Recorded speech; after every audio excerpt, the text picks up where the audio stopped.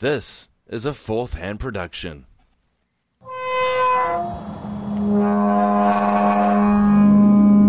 Story in the news today. You believe in ghosts and the paranormal? Now, are they UFOs, or are they like some crazy experimental, governmental planes that they're building? And police in Española are catching more than just criminals. They're catching images of what they believe are ghosts. There's this weird animal-like creature that was shot, wolf-like creature that just stood out in some odd ways.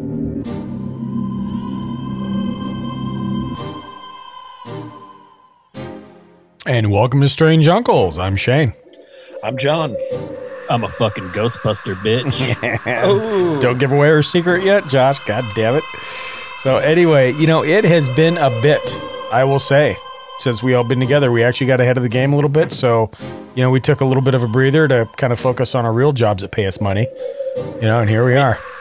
We actually only just took 1 week off. I know, but it sounds it seems like a month, dude. It's fucking insane. We skipped one recording session, but I mean, yeah. Yeah. It's it's fine.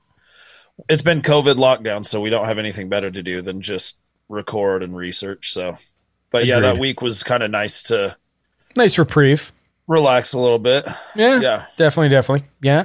So, real quick, I will talk about not some shout outs, but comments. We've had some good comments on YouTube on what we have on there, and we had some good comments on the Thomas Winterden interview that was out. And, of course, we have the Crystal Skulls out. You guys should have listened to Lynn McNeil as well, who's a folklorist. Like I said, we're about 2 weeks ahead of what we're doing. But so far, I don't know, boys. Had some good comments on our side, I see. And I don't know if you've been keeping up with it, but it's kind of cool. I haven't seen them, but I suck at looking at comments. I think I'm just always afraid because people are just going to talk shit on me. So I just piece of shit. Yeah, if they don't pop up on my email, then I don't fucking pay. I don't pay attention whatsoever, to be honest with you. Yeah. You guys are so dumb. When I'm putting shit up on YouTube, I look at it sometimes, but I'm not very good at understanding how to look at things besides videos on YouTube. So folks, what we're saying is we don't follow through on anything we do. And so there's that. And so, there's that. Anyway. But I mean, it's a good idea, at least, it's we try. We're halfway there. Don't they say it's the thought that counts? They say that, but I don't think anybody believes that shit. But whatever. Yeah, no one believes it. But I mean, as long as you can say it, then whatever. Yeah. I do want to tease a little bit. We've got some cool things in the works that we actually did follow through with that we just didn't talk about. Emily Whalen from the Singular 14 Society has cooked us up some brand new images, logo for us that we should be unveiling soonish, kind of when season 3 ends. We haven't decided that, but we're going to work on it. Yeah, I think maybe we'll nudge that more towards the end of season 3 so we can wedge those in there, I think is our plan. But we just got those today, and they're super cool, and I can't wait to show everybody what she did for us. She rules, so thank you, Emily, if you're listening. They are so awesome. So I'm excited for everyone to see. Yeah, that's beyond cool. I think cool. Friends of the podcast, and I feel, and Tobias as well, they advertise us and help us out, and hopefully we advertise them as well. They've got their heart in the right place, and they have a sincere love for this field, and it's kind of neat to have that. So it was like Christmas morning today when she sent me those images. I was like, oh my god, they're so good. Yes. Should I look at them now? Should I wait? I'll look at them now. No, wait. Yeah. That's so cool. Anyway, well, hopefully you guys are good. We do also have some possible other interviews lined up. We reach out as we, what interests us and what kind of comes out. We do have stuff on Patreon again. So, if you are not a Patreon member and you have a little, spare scratch laying around, you can. We've got all kinds of neat stuff on there. We're adding things all the time. But I don't know, guys. Do you, Josh, you have anything on your side? Or we kind of want to jump into this one? Let's get going. All right. Let's get ready to rumble. That's too much. Sorry. I'll leave. This is something that, stay just for a little bit.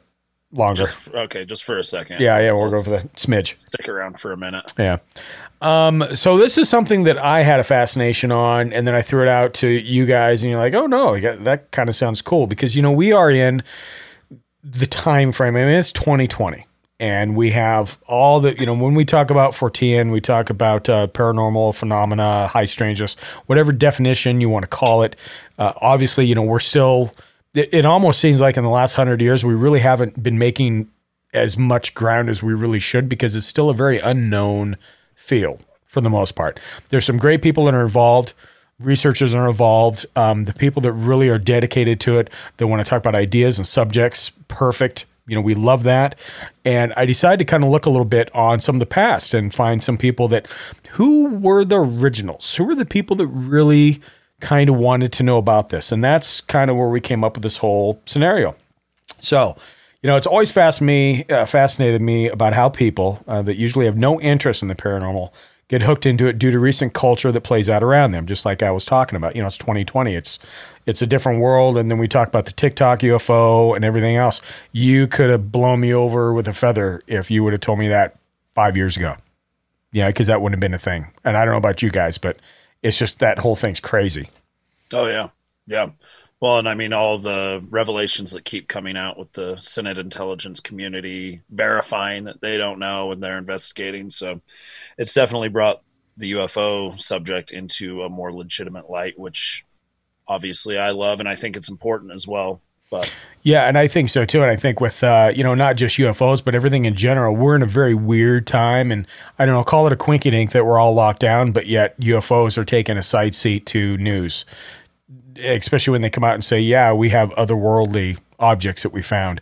To me, that blows my mind. But yeah, well, there is some discrepancies with that. New York Times came out a day later with, I don't know what they call it, but when a newspaper kind of is like, oh, we kind of printed some stuff that wasn't actually exactly accurate. Harry Reid came out the very next day and rebutted and said he didn't make those comments. So Ralph Blumenthal and Leslie Kean, I'm not sure, but they stick by their story, but I don't know if he's backtracking or he regrets saying that. But he is kind of quoted as saying, like, we don't know what these are. And I never said that it was otherworldly. Same with Eric Davis, but yeah. Well, that's interesting because for those of you who may not know, Harry Reid, the senator for Nevada, was the senator for Nevada. He put a lot of money into Bigelow's thing, a lot of money. And so they were good partners. So that's just kind of funny. Nice little quinky dink, but it is what it is, but it's still going around the airways for sure. So, we talk about that. We talk about all the weirdness that media throws at us every 5 years or so, because I find it goes in a cycle a little bit. Where either, theaters are packed with movies about stalkers or psycho killers such as Scream, trilogies represented, or the latest iteration of paranormal reality TV shows that seem to play back on networks like the Travel Channel, which, by the way, did any of you guys, have you checked out the Osbournes thing? I have not. I haven't been watching too much TV because, life. Life, and also I have to do this podcast, so there's no time. I've just been watching Unidentified pretty much. Yeah, fair enough. Well, you got listeners, you can listen, you can watch it and see what you think. You throw a stick on Travel Channel and something's going to land on paranormal, I guarantee it. So that's just, everybody caters to it nowadays to a certain point. But we here at Strange Uncles obviously have always stood steadfast and loving the strangeness wherever we can get it. We know that. But it's not the same for the general populace because not everybody knows about this or everybody cares about this. Give it a few years, there'll be a new fad that society will soon be spoon-fed, and the high strangeness will fade out of our daily lives, only to be replayed a few years later, which it seems like it's always in a rotation. Yeah. Because of... I was kind of... Oh, sorry. No, you're fine. I didn't mean to interrupt. I was kind of wondering that. I'm like, when is this whole fad? Because, it seems like the paranormal UFOs are just, like, blowing up right now. Right. Super What's next? Hot, super popular. I was just kind of wondering, I'm like, when does this go back into the little, like, kind of underground scene? Like, what's going to be the next? Well, what's the next thing? I think what'll happen is things will calm down in the world, maybe, and as things calm down and get more ordered and more structured, I think the paranormal, like the phenomenon in general, is going to kind of recede back into the shadows a little bit because it thrives in liminal states and in states of transition and change. And the last 4 years has just been one crazy fucking thing after another. So yeah. I really think that if things stabilize, like, you know, economically, geopolitically, like all that kind of stuff, all of a sudden, two things, I think the phenomenon will recede a little bit, and I think people will be less interested in it because they'll need less distractions from everyday life. You know what I mean? Yeah. I'm with you 100%. I think there's a lot to that. You know, I mean, it's really weird where you look at the stigma of society and where we're at in a certain time frame and what that looks like to everybody. Yeah, that's preaching to the choir, man, for sure. But, you know, it's one of those things that we talk about this and we talk about what's a new fad and we talk about whether this is going to go in the corner or the shadows and kind of disappear and come back out 5 years later. There, interestingly enough, have been societies in history for a while who have just always done that. They've always kept steadfast, no matter what the fad was, no matter whether it was, you know, slasher movies or, you know, Travel Channel has everything on it known to just weird stuff. They have continued to stay steady on what they researched. They were one of the first ones to put everything together. And they really, these groups carried the torch for us that I'm sorry, I think we all three of us and all our friends and everybody else that we talk to, you know, in this whole high strangeness realm, I think we really have a love for it and we really are dedicated to it because we just want to find the answer. My problem is if we find the answer, something happens, what happens then? Is that like the end, like we found the end game? Is it going to be fun anymore if we find the cause of this? You know what I mean? Yeah. Part of it is always the mystery and searching and the unknown. So that's what drives you is to find that. I've kind of grappled with that as well. Like, what if we do just find out exactly what the Tic Tac is? You know, like we've somehow pinpointed what a UFO is, where it's from. Honestly, I think I'll still be fascinated by it but that's when the supernatural becomes science. Exactly. Well, and I think the nature of the phenomenon is to remain a mystery, and I don't think that we ever really will get to the bottom of it. I think it'll change. You know what I mean? Like how ufology went from the nuts and bolts theory to like, oh, I don't know, maybe they're interdimensional, maybe they're just orbs of light, who the fuck knows? You know what I mean? Like it'll show us another facet of itself. And it won't, we're not, I don't think we're ever going to know is what I'm trying to say. And even if we did, like, finding out is the fun part. So even if you did like find fucking Hangar 8 at Area 51 or whatever and went in and saw the UFOs and got the guided tour, I think you'd still want to like keep looking into it and say, well, all right, was this particular incident a real thing or was it, you know, this other thing that we still don't know what it is, plus like ghosts and shit. You know what I mean? Like I think there's always going to be something like even if we knew what the Tic Tac was or like pinpointed the origin of UFOs, there would still be weird shit. You know what I mean? There's layers of the onion for sure. And I don't think that, I think that onion really is pretty fucking big, to be honest with you. And I think you're right. I think even if we get past one layer and we kind of think we have the knowledge base for it, there's going to be 1,000 other layers that we really don't understand or know. Yeah, true. I mean, hopefully this still, keeps interesting, I think, for the most part. But there's been groups out there that have done this, and they've done this for a long time.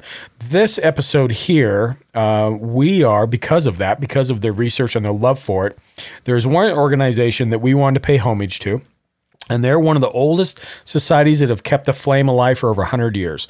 We consider the group of gents the original Ghostbusters of sorts, and their work and research is fascinating. Ladies and gentlemen, we are going to give you the story of the Society of Psychical Research. Open the gates. Society for Psychical Research was founded in the 1880s for the very purpose of trying to apply scientific methods as they existed. It is about Victorian ghost hunters, but in this sense that it's about the Society for Psychical Research, established in the Victorian era. because they had 701 cases of alleged spontaneous apparitional communications.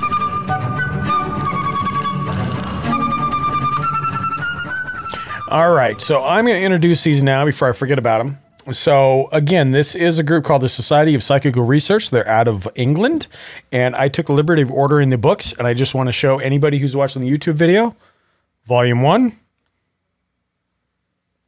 That's a which big boy. hurts my wrist when I hold it up, and Volume 2 is even worse. Volume 2. It's fucking insane. I have not started those. Boy. Oh, God, it makes me just want to tear you up. But anyway, those are some of the first books written now. We'll cover this a little bit in an episode, but there are hundreds of books that were written by not even the founders of the society, but members, followers, memorandums, research papers, like the list goes on. And they're still active nowadays, just to give you guys a little tidbit of what we're going to talk about. They're still around. There is a North American equivalent, which we'll cover towards the end. But we want to pay homage to these guys because they were really the first.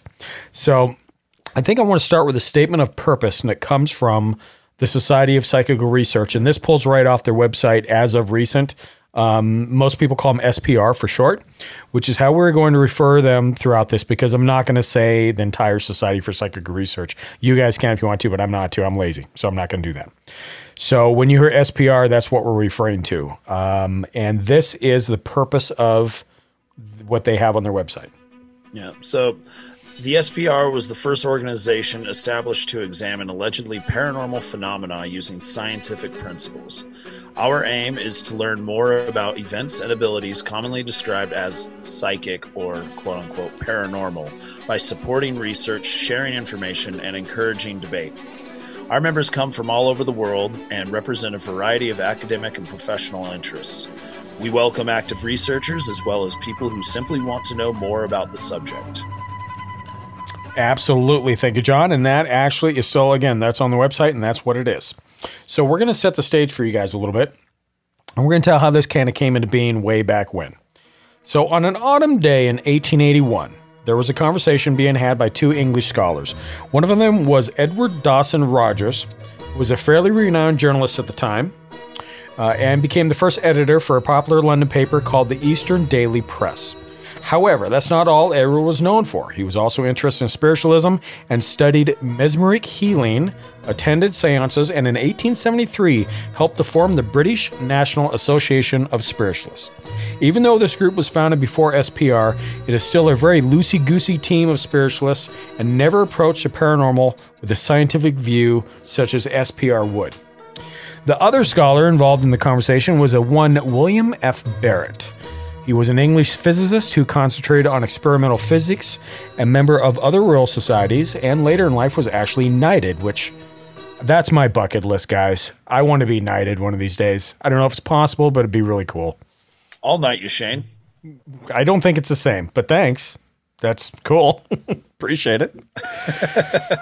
So, of course, he had to an interest in the paranormal, mainly due to an experience he had where he believed to witness an actual thought transference. Because of that encounter, he spent his spare time investigating poltergeists and even publishing his findings. As the conversation between these two men unfolded, it led to a conference on the 5th and 6th of January of 1882 at the headquarters of the British National Association of Spiritualists, again, which Edward was a member of, and the SPR came into being.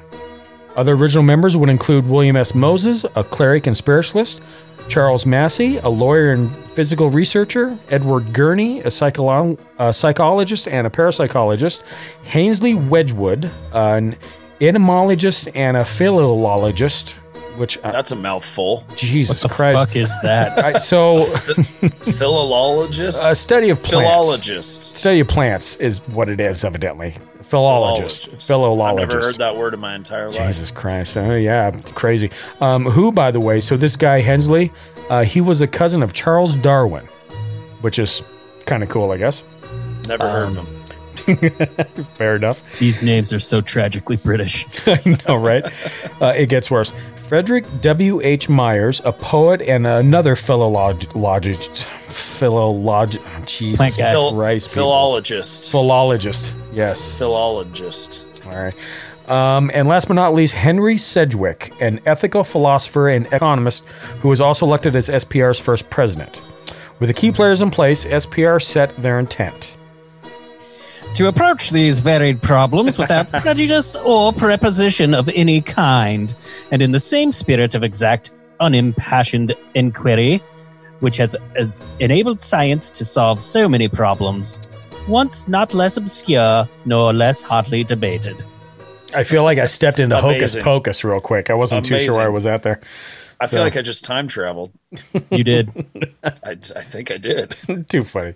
So other members joined, and soon this new society grew, and SPR even helped found the International Congresses of Physiological Experimental Psychology, which sounds like a big scary title, but really boils everything down to just organizing and collecting from around the world other researchers that connected physiological research with metaphysical research. With tons of paranormal subject matter to focus on, SPR agreed initially on these areas: hypnotism, disassociation, thought transference, mediumship, and the Reichenbach phenomena, apparitions in haunted houses, and physical phenomena associated with seances.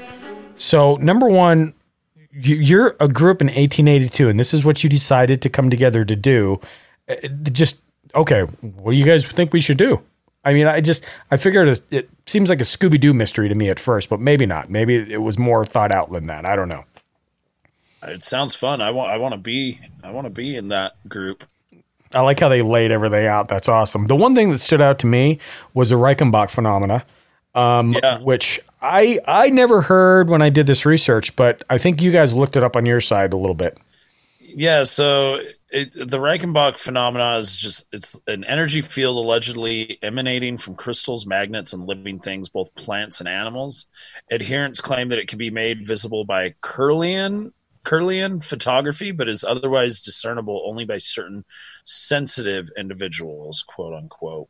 So the phenomena was first described by the Austrian chemist and metallurgist Baron Karl von Reichenbach. He lived from 1788 to 1869. Oh boy. And Nice. Who held it to be a manifestation of an all-pervading physical force that he named Od or Odile after the Norse god Odin. And Reichenbach considered this force to be distinct from electricity and magnetism, but similar to the animal magnetism of Franz Anton Mesmer.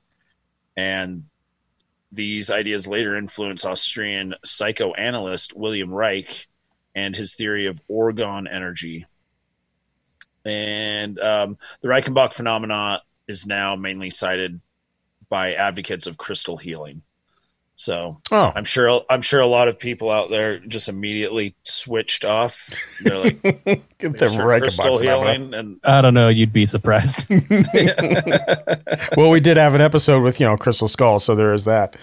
Yeah, that's interesting. Now, he called, I think, too, I stumbled on, it was called, again, after Odin, the Odin Force, or something to that, which to me, I mean, it just sounds like an aura to me. Is that just simplifying it, or you think there's more to it? I don't know. Well, scientifically, there might actually be more to it. Like there have been studies shown where, like your body generates an electric field, right? We all know that. We're all batteries, right? We've all seen The Matrix. But they did some experiments in the lab, I want to say in like the 20s, where they would like cut the arm off of a frog or something, and then they had a way to take pictures of the field, which I think might have been that Cyrillic photography. It's a Kirlian photography. Yeah, I think that might have been what they were using. But they would still see the electric field where the arm used to be. Really? I gotta pick up a camera that can see that. Yeah. So there's go ahead. There's Sorry. like actual science behind some of this. Just saying. Fair enough. Yeah. The Kirlian photography, it's a technique that records on photographic film a corona discharge, sometimes characterized as the aura or life force emanating from a person, animal, plant, or object. So is that the same as red eyes on a Kirlian. camera? I'm sure it's not, but because I can never take a picture without somebody having red eyes. Freaks me out. I mean, is that even a thing anymore? Are you using a modern camera? I am not. Mine winds up. I haven't seen red eyes on a picture in like 20 Jesus years. Christ. My mom had a camera that, like, you remember the flash it used to plug into the top of the camera, and it would work, and then you had to take it off and flip it around and plug it back in so it would burn up the other flash. That was the family camera when I grew up. So, there. I literally have no idea what you're talking about. I feel During so bad this right now. upcoming commercial break, we're going to Yes, exactly. explain modern photography and red eye removal to Shane. Well, I think this is as good a time as any to take a little break. Absolutely. Absolutely. Anyway, thanks. Stand by, everybody. Watch for the flash. What up, far knockers? Aries, stop insulting people. These are potential listeners. Yeah, I'm so sure. Happy horror coffee break, old time horror radio show. We take the best and worst creepypasta stories online and our finest of quality reenactors perform them for you in the style of old-timey horror radio dramas. Everyone knows it's just you disguising your voice poorly. No, it's not. Besides, we have an abundance of great guests. There's music and t-shirts. And a bunch of dick and fart jokes. You're not wrong. Catch us on all the major podcast thingamawhoppers. We're on Apple, Spotify, iHeartRadio, Slapstick, Hard Knockers, and the rest. Idiot. Tune in every other Friday. There's a new episode. Or just stick your head in an oven. Same difference. Aries. We need to have a little chat. Toodles! The fourth hand joint. And so we're back, everybody. So we were talking about the Reichenbach phenomena, cameras that nobody understands, evidently, or nobody's seen, John. We can go from there. But apparently Shane's still dealing with the red eye phenomena. Yeah. Well, every old picture I have from like high school, everybody has red eyes. And I don't know. Are those in color? They are in color, smartass. Nice. That's thanks. I'm not that old. Did you have to get one of those photographers that got under the blanket and like with the shroud, held up like the broom looking thing and like the giant light don't smile, just like exploded for some reason. If you smile in this picture, your soul will disappear. And it smells like everybody dies from the chemicals like a weeks later and nobody knows why. Jesus. Anyway, we're going to go back into the group. Their work was amazing. They existed for 138 years. They still exist, which is crazy. So we can't really possibly go through all the cases, influences, and the research that SPR has under its belt because it is just mind-blowing. Cool tidbits thought aside from what they've researched is what they have added to our present vernacular. And this is what's neat because we talk about the words that we use nowadays. And there's everything from, where did poltergeist come from? Where did Fortean come from? Which we know, Charles Fort. There's all these words that are out there that are part of our group. These guys were the godfathers of some of those words. With members like Wedgwood, who study the nature of languages, terms were founded by SPR to try and define certain phenomena, such as the term telepathy. So they've come up with these words. There's many more, too, that they actually did. But let's dive into some of the more exciting research that they did. There's cases and investigated, and they started with some really famous ones for the most part. At the time, I don't think they were as famous.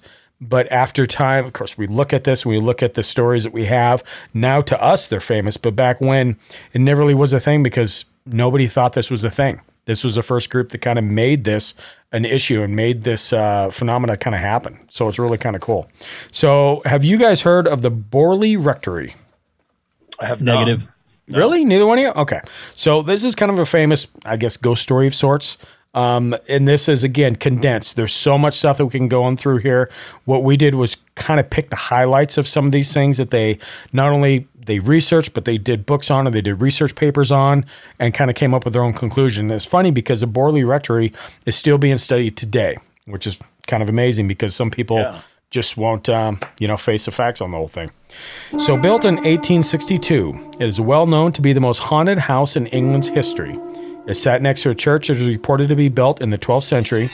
The Borley Rectory was known to be haunted from day one. built on an existing spot where it's believed a previous rectory was built but burned down in 1841. This is ironic because the Borley Rectory would also be almost destroyed by fire in 1939 and then torn down in 1944.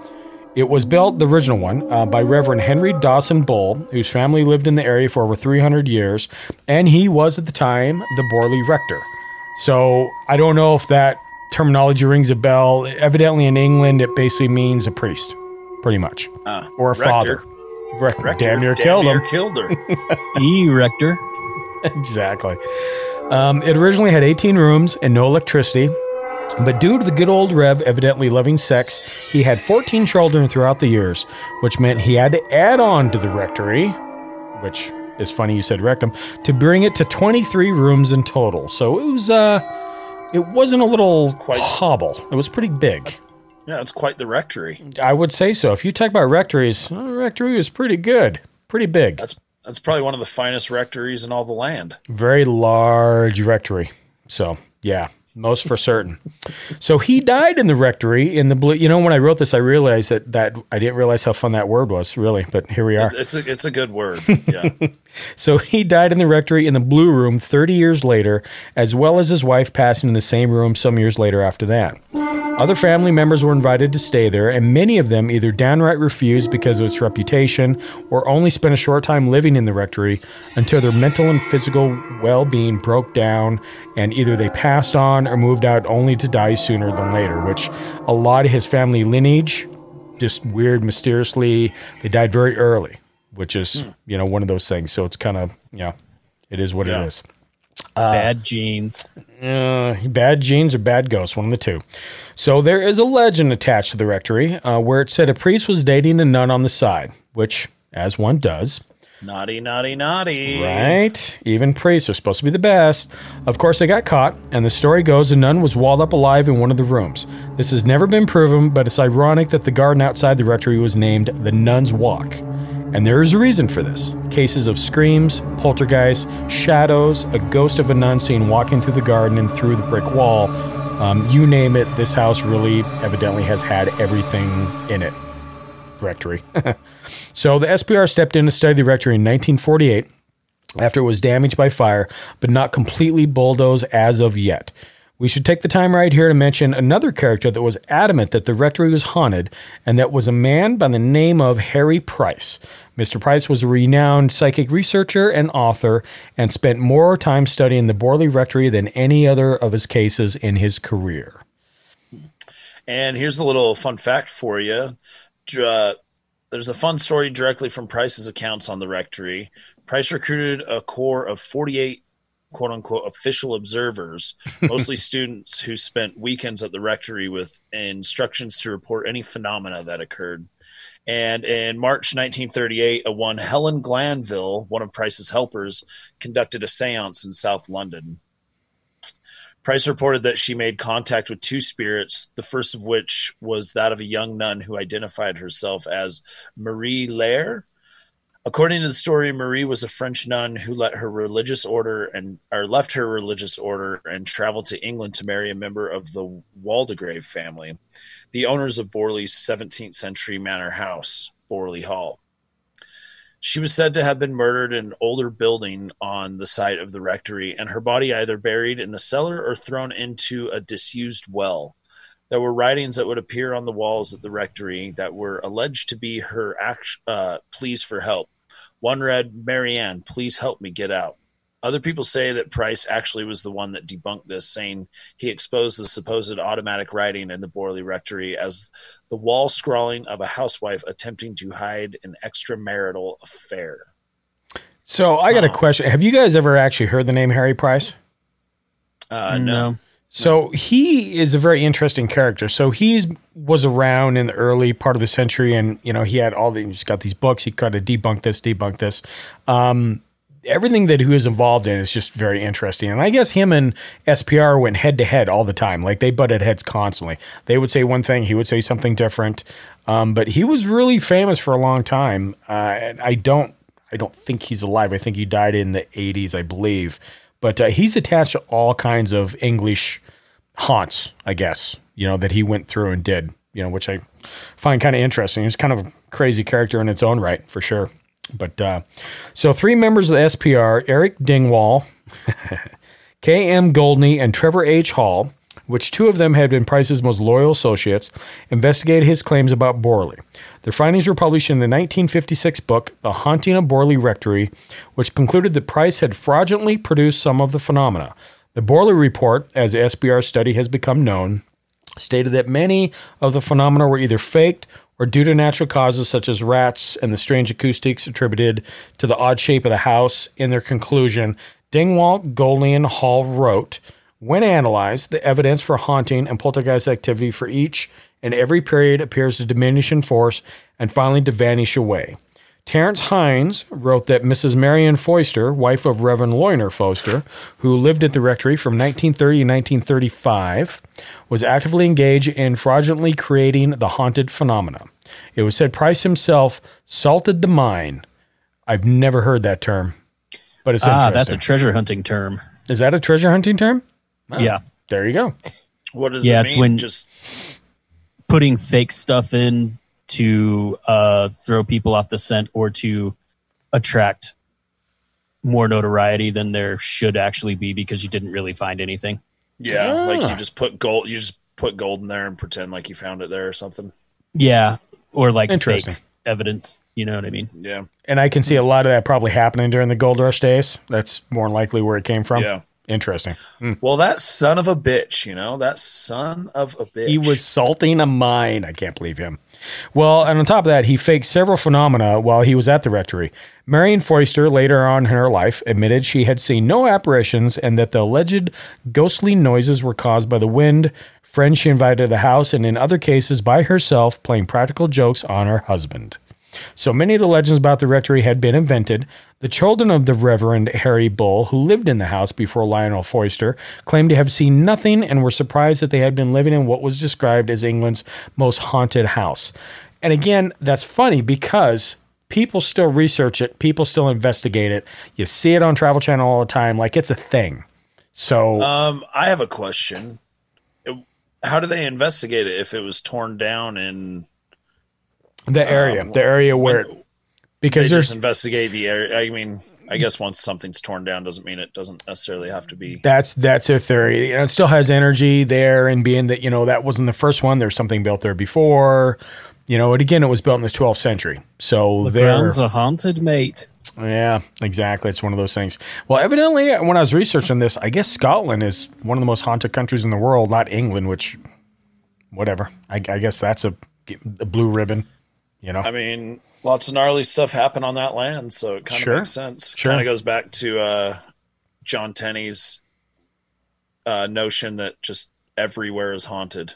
I know. For those of you who may not be a Patreon listener, we did a bonus episode on his book, Theoretical Weirdo, and he talks about that, like per square mile and per square foot, how much is on.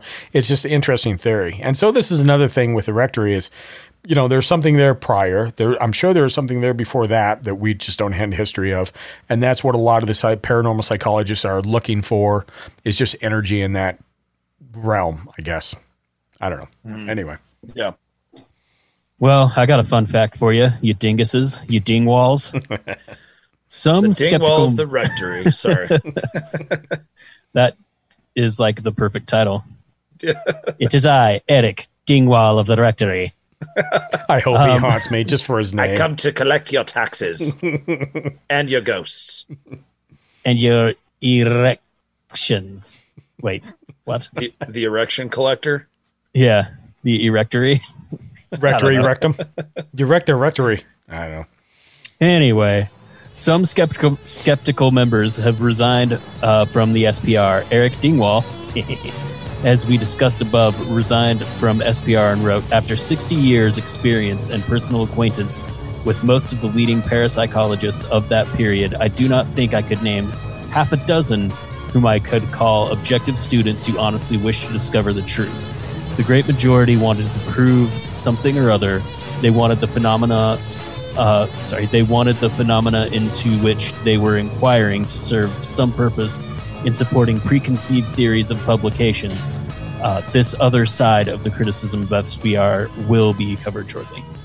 That's unfortunate too. Yeah. You know, it's like you need to go where the evidence takes you. You can't create a hypothesis and then mess with the evidence to try and fit in that mold. Right. Yeah, especially Absolutely. in a field where like there is little to no real evidence. You know what I mean? Like it goes directly against what their mission statement said. You know what I mean? To like follow it wherever it takes us without any preconceived notions kind of thing.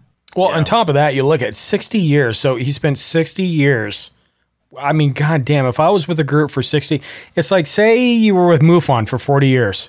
And then all of a sudden, well, no, MUFON's a bad example. Rewind. It just, I don't know. It just would amaze me. I mean, what do you do with your belief system at that point? You know, you're involved in this thing. This is what you've donated some of your time, if not half your time for.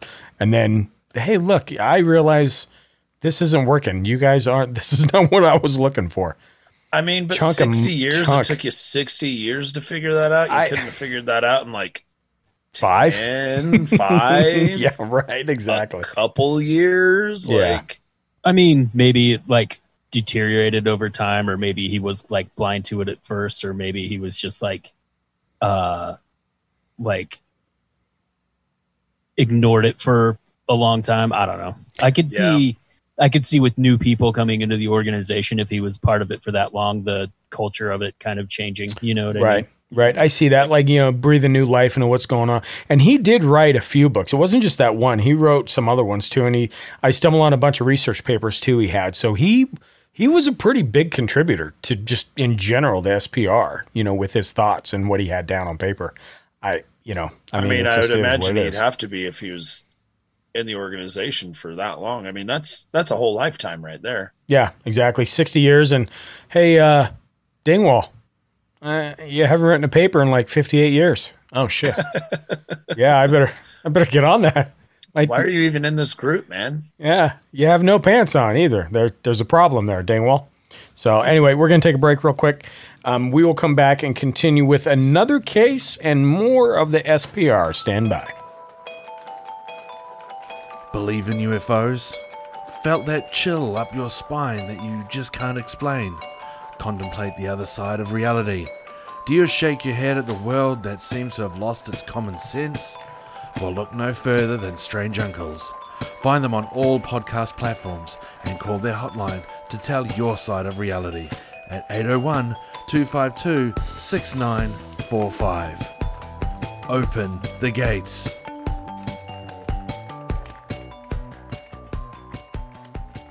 All right, and we're back. So we talked about, well, we were making fun of people too at the same time, which, you know, we find funny. But we were talking about haunted houses in general. So other haunted houses were investigated.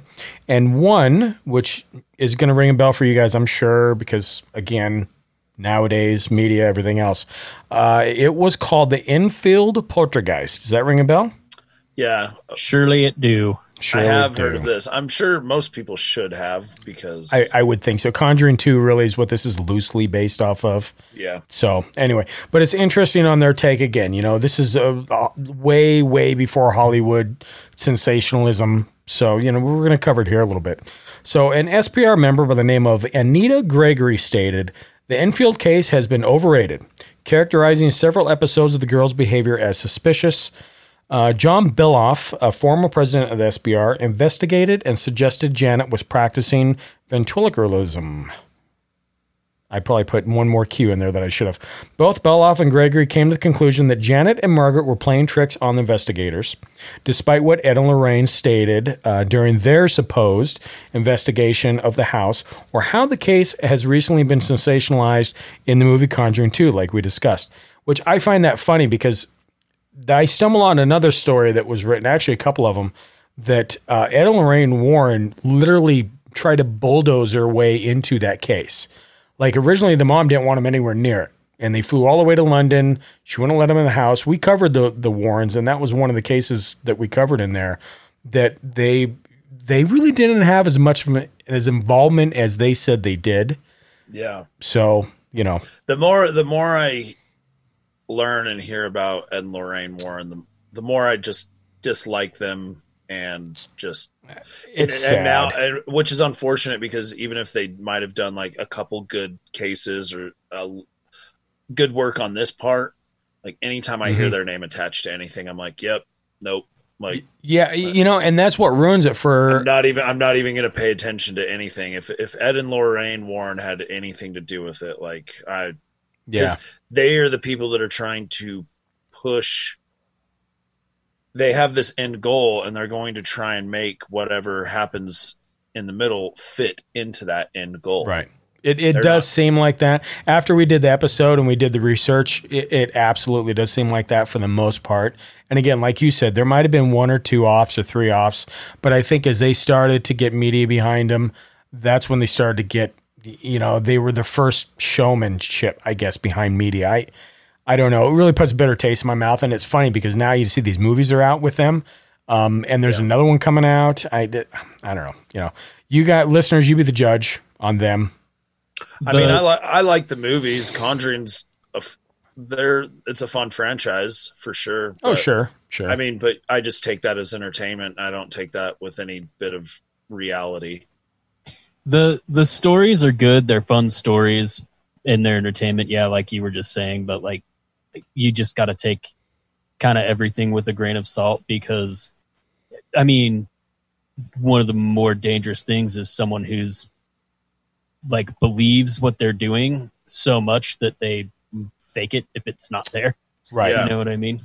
So, which is a lot. I think a lot of groups nowadays that do that because it's all sensationalized, Yeah. They can't come up empty handed or else Travel Channel will quit paying them to make their dumb TV show. Right. Yep. And what's crazy is like the world is full of supernatural craziness. Oh yeah. Like you don't need to fake this stuff. I mean, if you do have a TV show and you need to put out content every week, yeah, like I get why, you definitely probably have to fake something or, because it's like, well, it's not happening right now. But like, yeah, to be a legitimate investigator, to be faking things just to get some hype, it's just stupid. It's absolutely, and you know what? Being part of Ochre Paranormal Investigators here in Salt Lake, Mike Purdue, lead investigator, we've had him on the show.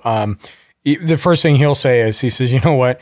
Being an investigator of the paranormal is the most boring fucking thing you could ever do because it is hours of just nothing. You look, you listen, you EVPs. Maybe you see something. Did something move? No, it didn't move. The wind blew that. Oh, no, it's a cat. Yeah, I mean, he says it's the most boring thing in the world. So you see all these shows where it's like, shh, did you hear that? It's just, come on, insane. Yeah. Like one thing that I liked about the original like Ghost Hunters show, I think it was called Ghost Hunters, but the one with Taps, Yeah. Like when it first started airing and they were still like plumbers who did that shit in their spare time.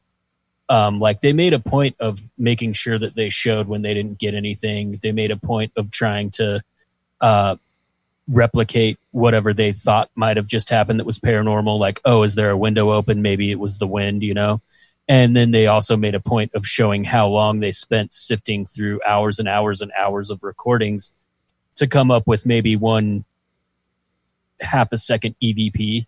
Yeah. And I really appreciated that back in the early days of that show. I think they kind of, I don't know, I didn't watch it for a long time and I came back and watched it and they were definitely like, shit was getting faked or reenacted, because they had to keep up with everything. They did bring that show back, but yeah, on your defense, exactly. They had to come back. Now you got to compete with all these other assholes out there that are trying to make something out of nothing, Well, sometimes reality just isn't as sexy and people just want to hear right. A bump. Oh, what was that? What was that? Like the general public just wants to be, freaked out for a second. And I will say with no legitimacy behind it. Yeah, and I will say I felt that with that on a couple of investigations with OMPI on, you think you're seeing something, but there's really nothing there. Yeah, I can understand on the devil's advocate side of it, if you get caught up in a moment, that's what you're out there to do.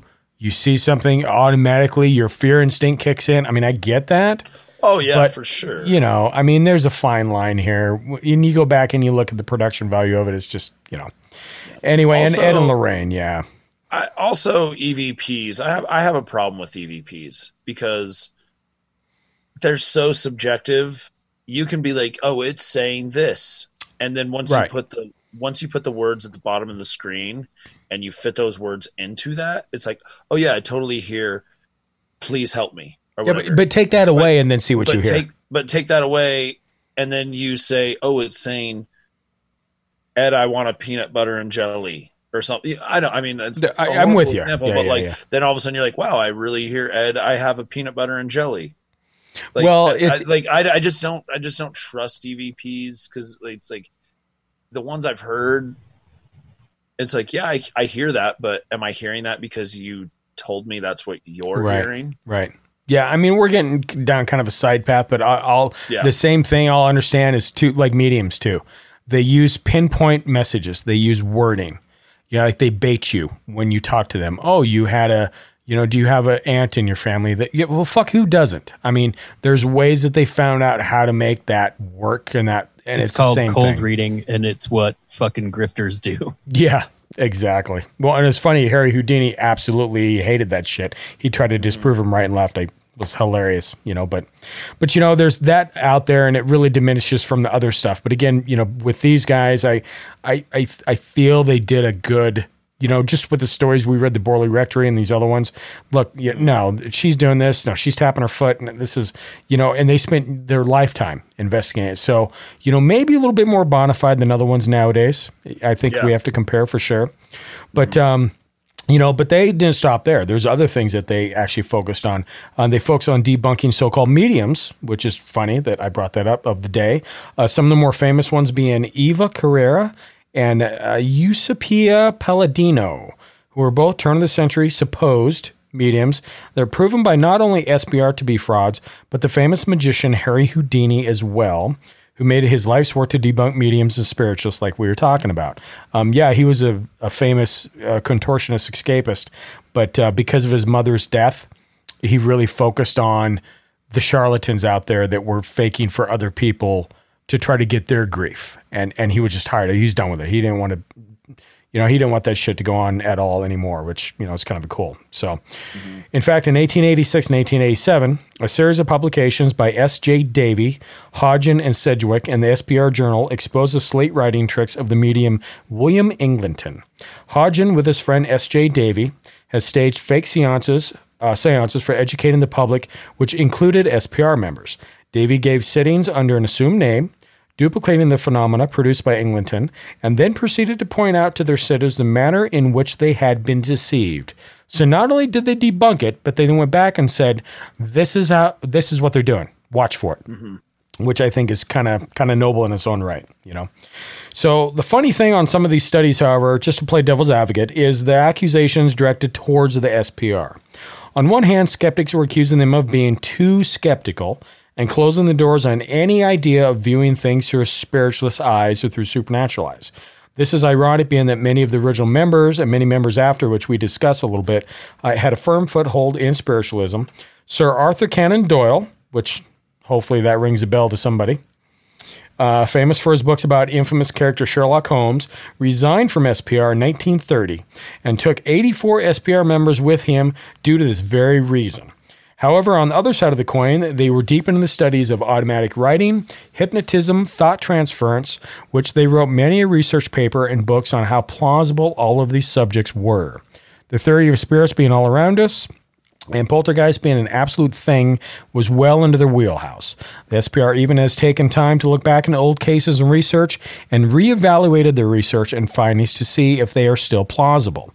A good example was when an SPR member by the name of Richard Hodgin was sent to India in 1884 to investigate Helena Blavatsky and concluded that her claims of psychic power were complete bullshit. But in 1986, this case was reexamined and retracted by SPR with all the critics from each side. I guess it's like anything else, there's always a naysayer no matter what you do. But having them look at cases, have a theory about that, have resolve for that, and then look back and go, man, is that really what we're looking at? I don't know. I find that adds some credibility to them a bit, in my eyes. I don't know. I'd like to know what 102 years later made them change their mind, because it's not like they could talk to the actual people or, good point. There's new evidence or anything like that. Yeah. I mean, I would think they would keep pretty accurate. Well, okay, I'm assuming, my assumption, they kept pretty accurate records and notes when they did these initially, 100-something odd years later. Granted, that's all you have to go on, but maybe you look back in those notes and situations, and then you case that with some of the newer findings. I would assume that's how you go about that. I don't know. That's a good point. Very much so.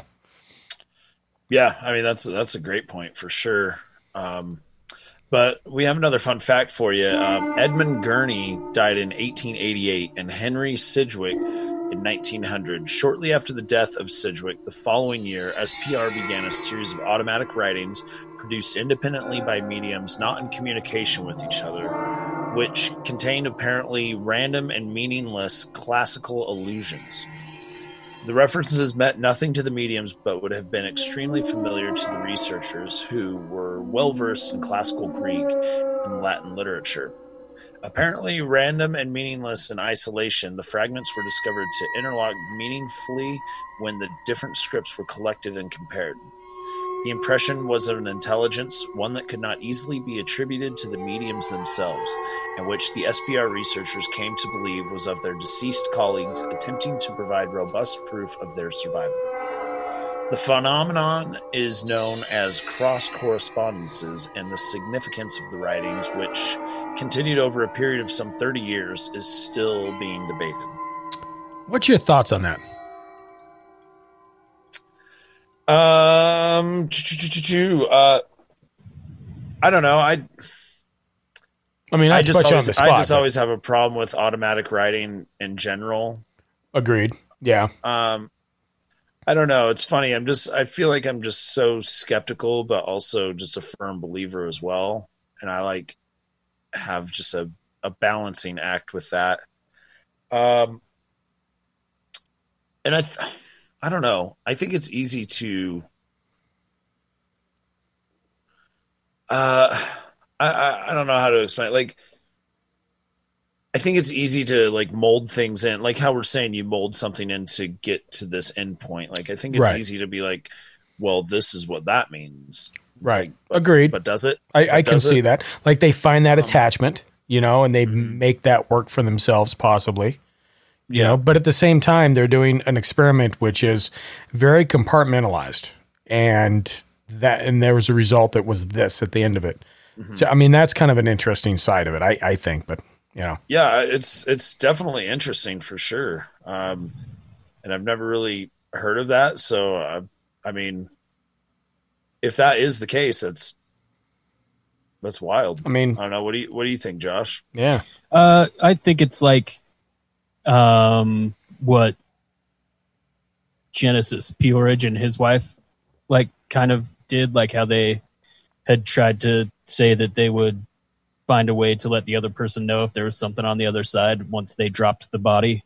I also think that having an arrangement like that where someone knows you're going to try and contact them from beyond should you die sets them up to be looking for those signs, whether they're real and legitimate or not. True.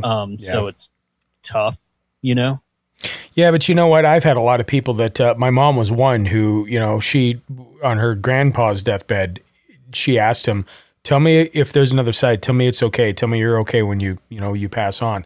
And she claimed she had a dream and he's being carried into the church, which he never went to. And people were clapping and she had this whole thing going on. And to her, it was proof that, he was okay. So there's a lot of personal stuff, stories about that. And that's why I ask, I guess, because, you can look at both sides. But I've heard a lot of people being very, very personal with this and that they did have something. But again, who's to say, like you said, Josh, and, it's not subconscious to a point and that's already planted. I mean, that, not to sound skeptical, but it's a thing. Well, I mean, you're going to find what you're looking for if you look hard enough, right. I guess is what I'm saying. Yeah. And that doesn't mean that it's not real, but it also doesn't mean that it is real. That's kind of what I was trying to say, just a lot more poorly. I gave your statement a loan. It's due fully repaid with interest at the end of the month. Damn it! Thank you, Dingwall. Jesus Christ. Anyway, with that being said, it's just an interesting topic. I think it's funny. We covered this in the beginning, but we'll say it again, too. If you guys want to do some light reading, this is Phantasms Living 1 and then Living 2. 2 is thicker than 1, and I think, just to let me see, we are on, there is roughly 740 pages in 2. So, John, I know you like big books. Maybe you want to pick this one up. I don't know. Well, I Crazy. like big books, and I cannot lie. Damn it, I was going to say that. Oh, really? Yeah. I baited you I both. like That's awesome. big books, and I cannot lie. So, what we're going to do, so those are the things, and there's actually, it's interesting because those two that I showed you, Volume 1 and 2, they were both written in 1886, again, by different authors of SPR. Or more recent book, if you guys are interested, Debating Psychic Experience, written in 2010. And that is just 2 books that we showed you, along with 40 other research papers they have, members of SPR, articles, contributions, courses. I mean, it's just, their archives are amazing. I actually got online, I stumbled on them, and you can pull a lot of them out. It's really crazy. And they have a journal of the Society for Psychical Research that has been published quarterly since 1884, and it's still something you can find online. So it's still continuing, which is... That's impressive. Yeah, That is really impressive. How do you keep, for lack of a better term, paranormal research group going since, what is that, the 19th century? Yeah, oh, I know. It's insane. I mean, and again, there's new members. There's still, I'll cover it. I looked into it. We got some, if you guys are interested in it, but I think Josh has something on his side real quick. Yeah. Fun fact. Phantasms of the Living was followed by another landmark project, The Census of Hallucinations, which sounds like a fucking H.P. Lovecraft novel for sure. Does, absolutely. Sounds badass, dude. Yeah. I would name a record real. that if the next record I make is going to be called The Senses of Okay, but it's got to be fantasy metal. Of course. The Senses of Hallucinations. Not prog rock, when I do that. Jesus. I mean, you could go with Dream Theater, I guess. I don't know. Anyway, still the largest survey of its kind ever to have been attempted. The Census of Hallucinations, that is. The census aimed to investigate the probability of crisis apparitions being a matter of chance, coincidence, a likelihood that is rigorously calculated statistical findings effectively ruled out. So this basically saying that crisis apparitions are real and happen to a lot of people, basically not a matter of just chance and randomness. Right. Yeah. Random off and on type thing. Yeah. Which is crazy that they have these things. I mean, it's just like I said, that the information that members have put down on paper alone is just fucking staggering. We're wrapping up a little bit, but so for the most part, that is the group. Those are some cases that they did. They're easy to find out there. If you want to become a member, you can for just $75 American annually. Their website is www.spr.ac.uk. And honestly, just combing through their website, again, like I said, it's just absolutely amazing what's out there for their references. It's from 1882, nonetheless. Visitors can get an idea of what the Society has accomplished by skimming through the past research catalog, which contains brief summaries of almost every item published in the journals and proceedings up to the year 2011. We also recommend to look at the new online Psi-Encyclopedia, which when I say that, it is a PSI Encyclopedia, which offers descriptive articles on a variety of topics. And I personally spent some hours kind of going down this rabbit hole and seeing what was out there and opening articles and reading them. And it's just really kind of crazy. We will be missed if we don't mention a quick note too. So there's also an American Society for Psychical Research that was founded in 1885 and has a pretty cool history of their own. But I find SPR kind of beats them a little bit to the punch, but they're kind of shared. Some of the founders that they actually went to America, met some people, went back and founded SPR, and then went back and founded the American thing. So there's some interweaving going on there, which is, kind of cool. And they contributed to the 14 field. Then the American Society one, definitely. But in their defense, I think ASPR, which is American Society Group, they've done well. Groundbreaking research. They're still around. It's just absolutely crazy. So, at the end of the day, anyone interested in the supernatural, it really doesn't matter how you approach it. And this has always been our opinion, I think, in general. As long as you have knowledge under your belt and you're safe for what you're focusing on, what subject you're focusing on, I think that's half the battle. Any hypothesis, idea, assumption, or theory is irrelevant. We say it time and time and again, despite all the research of all the people over all the centuries of the studying of the high strangeness, there are no experts in this thing. You can't be an expert on something that still is not known. We don't care who says they are. And anybody says they are an expert, I call bullshit and fuck you, because I don't believe you. And if nothing else, if you just really like what you do, you have the heart for it, you have the heart for this field, you need to go out and approach that. You just need to make sure that you got your flags in check. And I think I feel the same with that. However you approach this, how you approach it. We read, we do research. We talk to other people in this. We have people on that interviewed. I'll be honest with you. We've interviewed some people that changed kind of my idea of something a little bit. Maybe I didn't see it like that. And, even the John L. Tenney book, there were some concepts that he had in there. It's like, I never fucking thought of that. It's very relevant. And this is just what this group has been doing for, since 1882. Kind of amazing. So anyway, that's the story of the Society of Psychical Research. What do you guys think? That's awesome.